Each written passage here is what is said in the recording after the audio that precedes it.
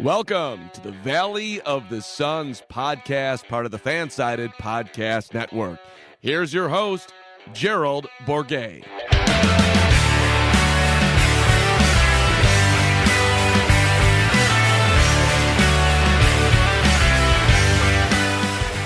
Welcome, Valley boys and girls, to another episode of the Valley of the Suns podcast, part of the Fansided Podcast Network.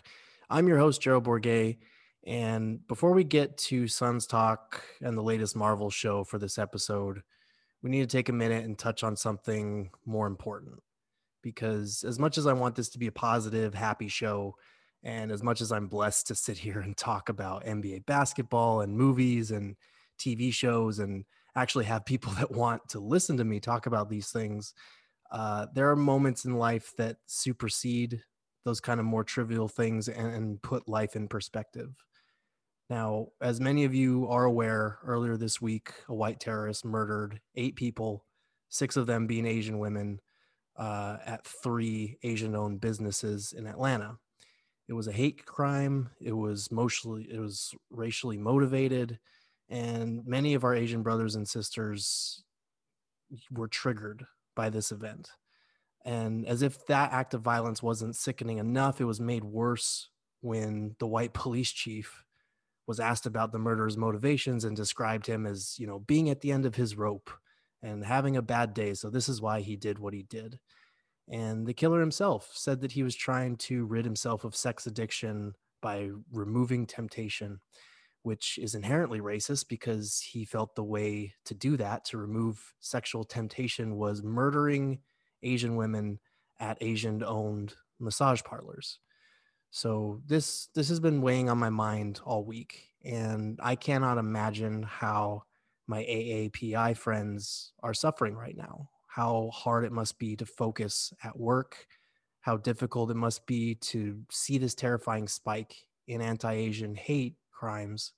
And this has been going on since the start of the pandemic, this recent spike, and it's still not getting the attention that it deserves for this problem, this strain of xenophobia that's been present for decades. And just how triggering it must be for the fetishization of Asian women, for, the weight of the model minority myth, and just for the silence of how many people are seeing these things happen and are continuing to just be silent, and how all of this continues to show up in these devastating ways. I'm not Asian, but you don't need to be Asian for this to bother you. And you certainly don't need to be Asian to help. So today, before we start our show, I'm asking anyone listening to this podcast to commit to being an ally in this ongoing fight against white supremacy, whether that's by raising awareness, educating yourself on the history of oppression that Asian Americans have struggled with, or whether it's donating your time, your money, your resources. Each and every one of you listening to this can make an impact. And it can be something as simple as having a discussion with your family or friends about what happened in Atlanta. It can be amplifying AAPI voices on your social media accounts, just sitting back and amplifying those voices to try and empathize with what they're feeling right now and understand how deep-rooted this issue is. It can be just researching things like the Chinese Exclusion Act and Executive Order 9066 and other historical events and court cases that have shaped oppression in this country for years, for decades. It can be signing up for that newsletter or that call to action, or calling your local representative to ask what they're doing to combat this wave of anti-Asian hate. And if you're not sure where to go to find this information or look up information on these events that I'm talking about, or where you can donate your time and your money, I'm including links to articles that have helped me this week and organizations that are fighting this fight right now. I'm going to link them all in the podcast description for this episode. I found them all really helpful this week as far as informing myself and what I can do to help. And hopefully they will help you too. And in that same vein, I'll be matching donations to the National Asian Pacific American Women's Forum, Asians Advancing Justice, the Asian American Legal Defense and Education Fund, or They Can't Burn Us All. And I'm going to be matching those donations up to $200 this week. All of these organizations will also be linked in the podcast description on Apple, on YouTube, and I'll include them in my link tree as well when I share this episode on social media, so anybody can easily access them, sign up, donate, read up on these things that I'm talking about. Just send me a screenshot of your receipt for the donation to any one of these organizations, either on Twitter, or you can email me at gerald.bourguet@fansided.com. And like I said, I'll be matching up to $200 in donations. So that's up to $400 in possible donations that we can raise together. And I don't want to cap it there either. So if we get to 500 total donations, so that's 200 from me, 300 from you, lovely people, I will take a quadruple shot of Jack Daniels and I will release the video for all of you to see, so you can see another side of this normally proper and properly behaved Suns reporter that you follow on Twitter. And if we somehow get to $1,000 in donations, so that's 200 from me, 800 from you guys, I will do 2 quad shots in one day, which I have never done before, if I'm being completely honest. But I'm sure it would be pretty entertaining or gross to watch. So you have extra incentive. And I know that times have been tough for a lot of people financially right now, but anything that you can spare helps, whether it's $5, $10, $25, whatever you can spare helps. And if you aren't in a place right now where you can donate money, just please consider participating in some of these other steps that I've mentioned, raising awareness, educating yourself, educating those around you about an issue that has gone overlooked in this country for way too long.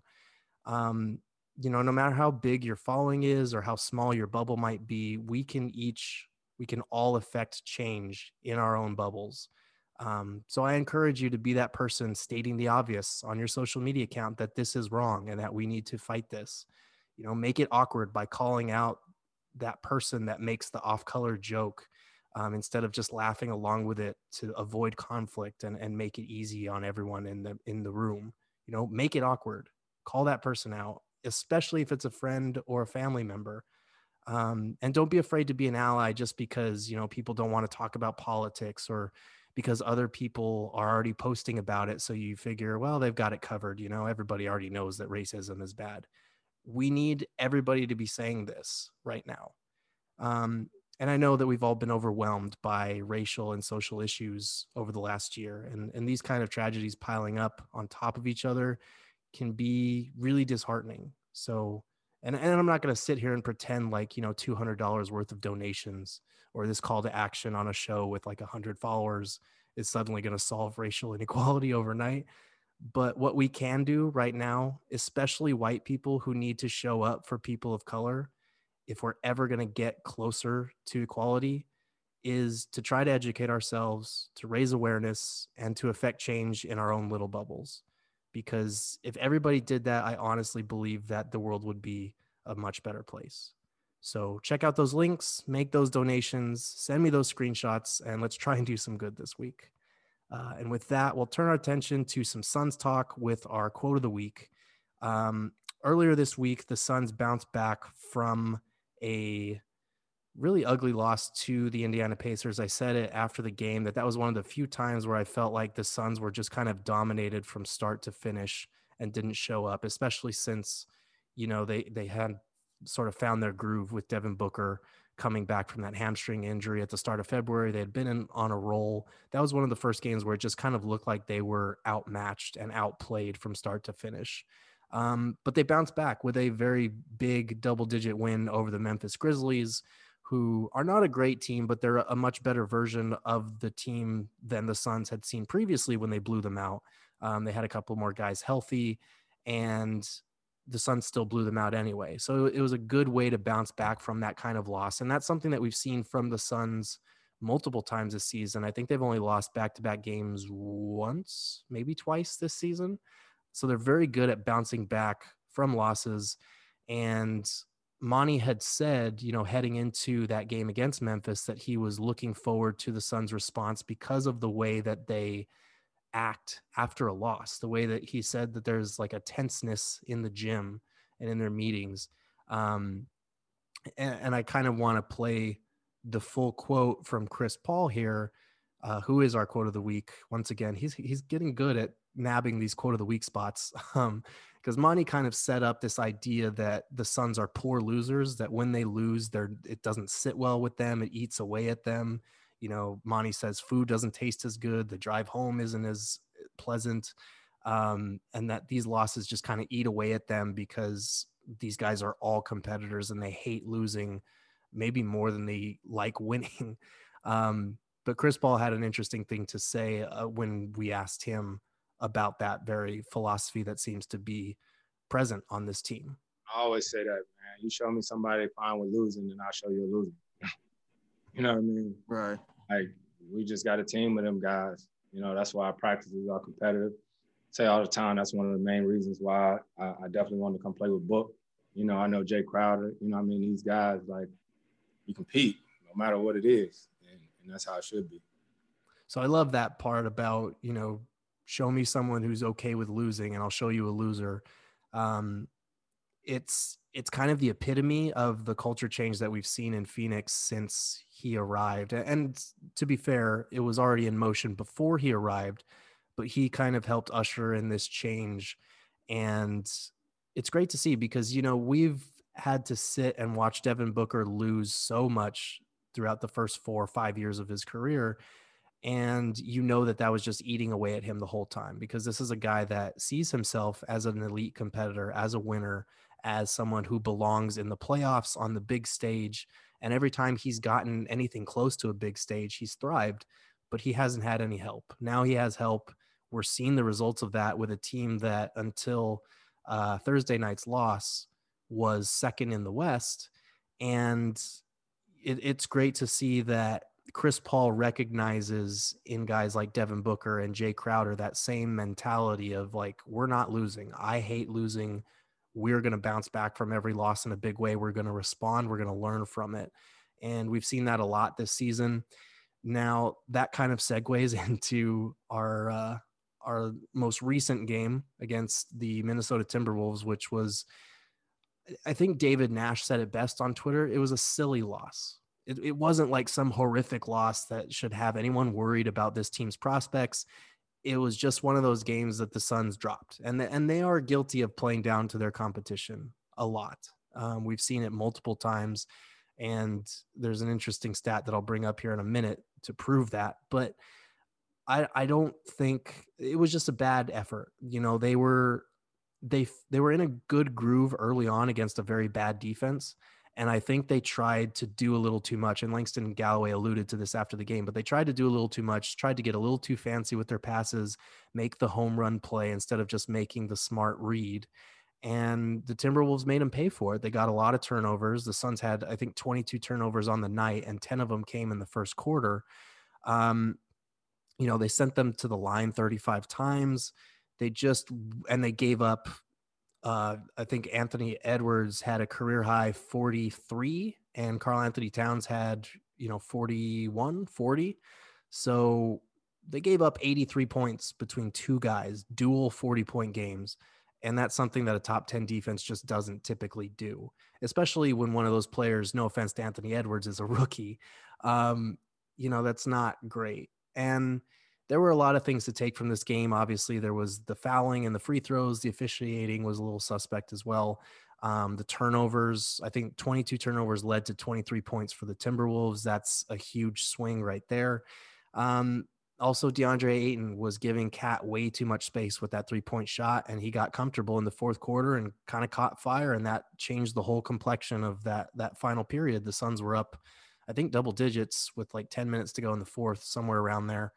And they couldn't pull it out because Cat caught fire, and DA, this was not his finest night. Not only did he foul out, but Towns was going to work on him. He just was. And that's not one of those things where we're blaming this loss on DeAndre Ayton. We are pointing out multiple problems here because there were a lot of them on Thursday night. But how this relates to our quote of the week is I'm very interested to see how the Suns respond Friday night, tonight, I guess, by the time you're hearing this podcast, against the same Timberwolves team that just beat them.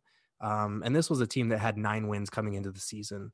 So I think anything less than a blowout is going to be pretty disappointing, even on the second night of a back-to-back, because, both of these teams are on the second night of a back-to-back. One of these teams has a chance to compete in the West, and one of these teams has a chance to compete for the number one seed in the NBA draft lottery. So pretty big disparity there.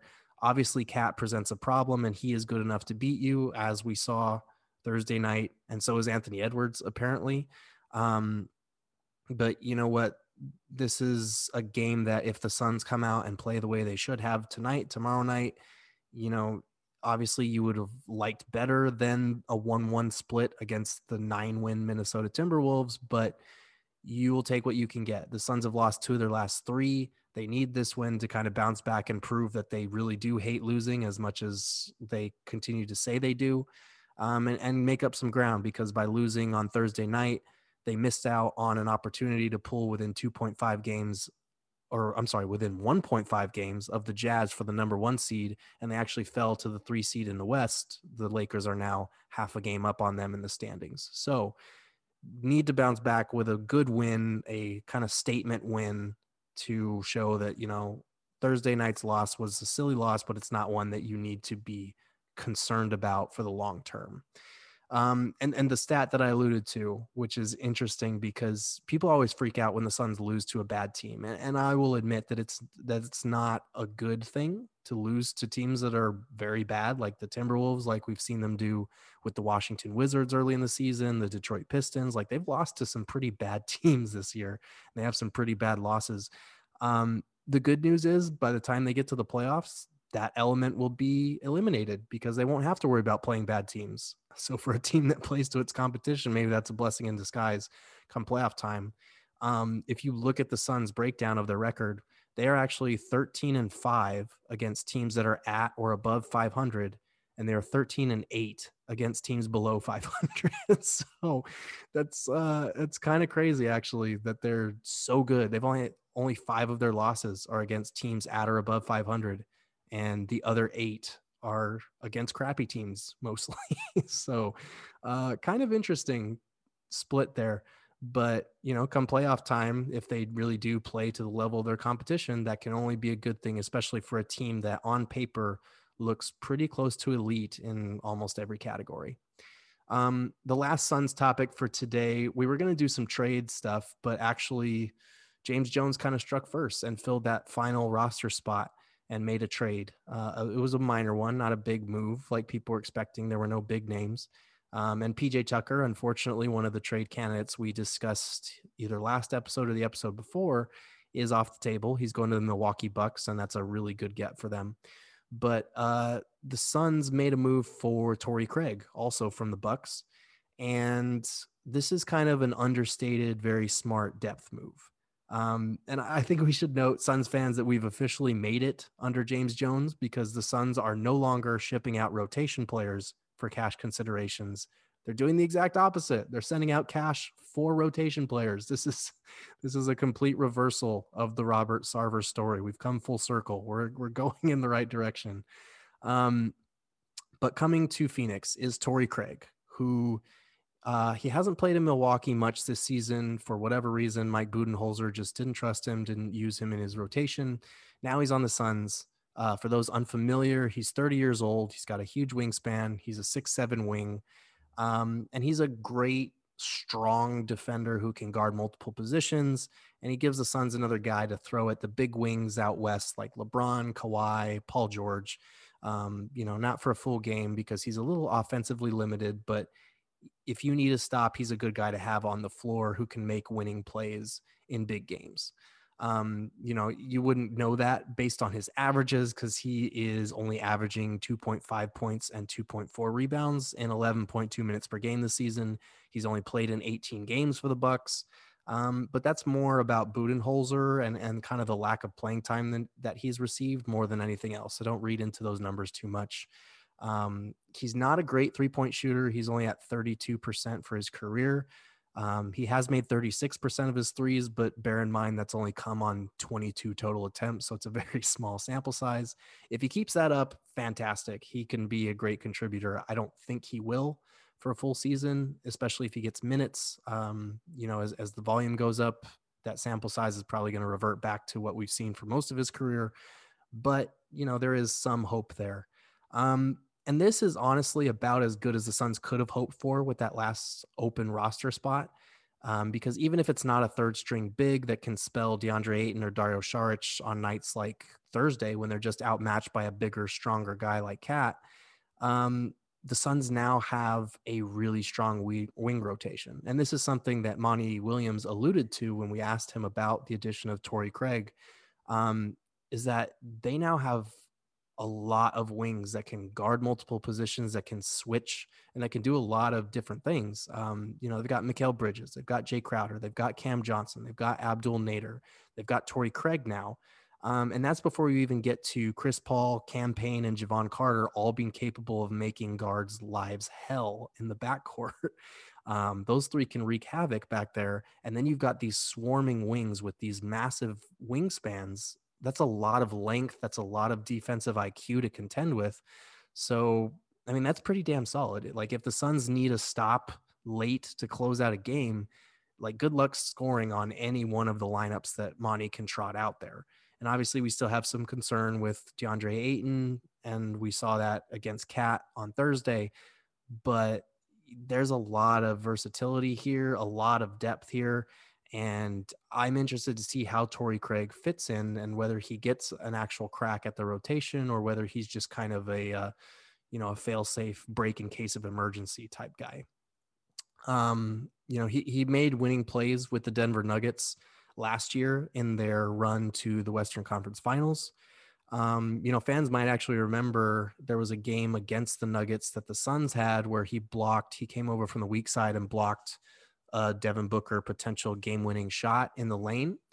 And he has a knack for making those winning plays, especially on the defensive end late in games. He only averaged like 5.4 points and 3.3 rebounds for the Nuggets in like 18 and a half minutes per game.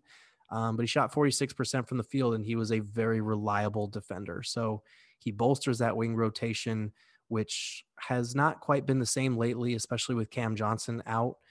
They've really kind of missed him on, coming off the bench the way that he has and playing at a high level off that bench. But it'll be interesting to see what Craig winds up being on this team, especially when you look at the West and some of these potential playoff matchups. There are a lot of good wings that will need defending. So we'll see what happens with Torrey Craig, but overall, got to give this very easy pickup a good grade because, all they had to give up was cash and probably like a lightly protected second round pick in the distant future that'll never convey. So good work by James Jones again to fill that final roster spot, even if it's not the big that a lot of people were probably searching for. But that's going to do it for Suns Talk on this episode. We're going to take a quick break, and we'll be right back after this. All right, so to wrap up our show for today, we're recording this at about 1:30 a.m., I guess Friday morning technically, because I stayed up so that I could watch the premiere of The Falcon and the Winter Soldier, which is Disney Plus's newest Marvel show. They gave us a week off between the end of WandaVision and the start of The Falcon and the Winter Soldier. I probably could have gone without that week personally, but it's all good because we are back. We've got Marvel in our lives again. And honestly, I'm kind of loving Marvel's approach. Obviously, this show is a little more cut and dry. It follows more of the basic Marvel formula as far as, these are superheroes. They're going to get in fights and we're going to, show you their personality a little bit along the way with some humor. It's more traditional Marvel fare than WandaVision, which was a very different and unique take on that whole superhero genre. But this was still a strong premiere for me, I thought. And I like that Marvel is doing these shows that flesh out a lot of these lesser known characters that people might not have cared about as much. I think a lot of people liked Bucky, the Winter Soldier, because Captain America Winter Soldier is one of the best Marvel movies still. And he's got an interesting story, but I don't know many people that really, were too into Falcon as more than like comic relief. He was just kind of the guy with wings who got picked apart by Ant-Man in that one movie. I think it was Civil War. But and Wanda and Vision too, they were just kind of sideline characters. Like, they were superheroes, they were cool, they probably had their throngs of fans, but like no one was really picking them out of the lineup as like, that's my favorite superhero. So it is cool that we're getting these series as kind of like supplements to fill in these backstories for these characters retroactively, touch on where they're at in the events of, Infinity War, after the events of Infinity War and Endgame, how those things affected them in their own unique ways, and get us to care more about these characters. Because after you make a movie like Infinity War and Endgame, where the stakes are unbelievably high, half of all life disappears and then half of all life comes back, you've got the ultimate bad guy in Thanos. Even with the break, like the 1 year break from the pandemic between Marvel projects, it's going to get hard to top those kind of stakes. So what you need to do is reroute it and reground the story in your characters and make people care about, these characters that are never going to really be as prominent as like an Iron Man or a Captain America, these heroes that are getting phased out. So I really do like the way that they're going about this and diving into Sam and his relationship with his sister and trying to save their boat. And then Bucky, who's going through therapy and, trying to date this cute waitress, but he also has guilt over the fact that this nice little Japanese man that he's befriended, we're guessing, may have killed his son in the past when he was under Hydra's mind control. So there's a lot of different storylines that are being balanced already. And I think it's interesting that they don't just jump right into Sam Wilson, Falcon, being the next Captain America. Like, it could have been easy to do that and just have him fighting a bunch of bad guys with his wings and with the shield. But a big point in the series, I think, is going to be him earning that shield and feeling like he's actually earned it. Because at the very beginning, he decides, as we remember from Endgame, he says when Captain America offers him the mantle and gives him the shield, he asks him how it feels, and he says it feels like it belongs to somebody else. And he echoes that here again by giving it up, and basically putting it in a glass case and letting that shield be retired because Captain America is no longer with us. And of course, because, propaganda and we need to have a Captain America, the government basically assigns the shield and gives the mantle to some other random white dude who we're probably going to learn more about, but he did not look like a good dude just based on the one cameo. I saw a lot of people on Twitter calling him, commenting on how ugly he was. I thought that was kind of messed up. I guess when you go from Chris Evans to that guy, I get it. But yeah, it's going to be interesting to see, because you're watching him watch this announcement be unveiled that there's a new Captain America, and it's not him, and it's not him because he gave up the shield, and it's this ugly white dude, which, typical. But I'm very interested to see where this show goes. I think there are only 6 episodes. I think it's a shorter run than WandaVision. Maybe I'm wrong on that, but a lot of action in the opening 5-10 minutes, and it was really well coordinated. So I am excited, because Falcon was never someone that his action scenes in the movies really intrigued me all that much, but just the opening 20 minutes of this show were really good and well choreographed. So I am interested to see where it goes from here. And Bucky just always kicks ass with that metal arm of his, so it'll be exciting to see him kind of bust that out again. We saw a very brief clip of it with a flashback that he had, a nightmare that he had. But yeah, this is going to be an interesting show. I don't think it's going to break the mold in terms of characterization or plot points or anything like that, but it is kind of the next step in Marvel's natural evolution, these supplemental stories that they're giving us to make what we see in the movies more impactful and more meaningful, and help us relate to some of the characters that in the movies haven't always gotten their just screen time or their due. So really enjoyed the first episode. Hopefully it continues to improve the quality and we get a lot more great action scenes and maybe some quality characterization along the way too. But that's going to do it for this episode of the Valley of the Suns podcast. Next episode, we're actually going to double down on our superhero talk and take a look at the Zack Snyder cut of Justice League, which is 4 hours long. I don't know when I'm going to have time to watch that this weekend with Suns games and March Madness, but we'll figure it out. So we're going to dabble in the Snyder cut. Hopefully it doesn't suck. I've heard good things, but you just never know with these DC movies now. But thank you, everyone, for listening. Again, please make those donations and send me those screenshots. I would love it if we hit even $400, but if we get to 500, you can see me do a quad shot. And I think that is, if you want to watch someone that you've, followed along for Suns coverage, do something completely stupid, that's just extra incentive to, being an ally and being there for people that need your support right now. But again, that's going to do it for this episode of the Valley of the Suns podcast. Thank you, everyone, for listening. This is Gerald Bourguet signing off.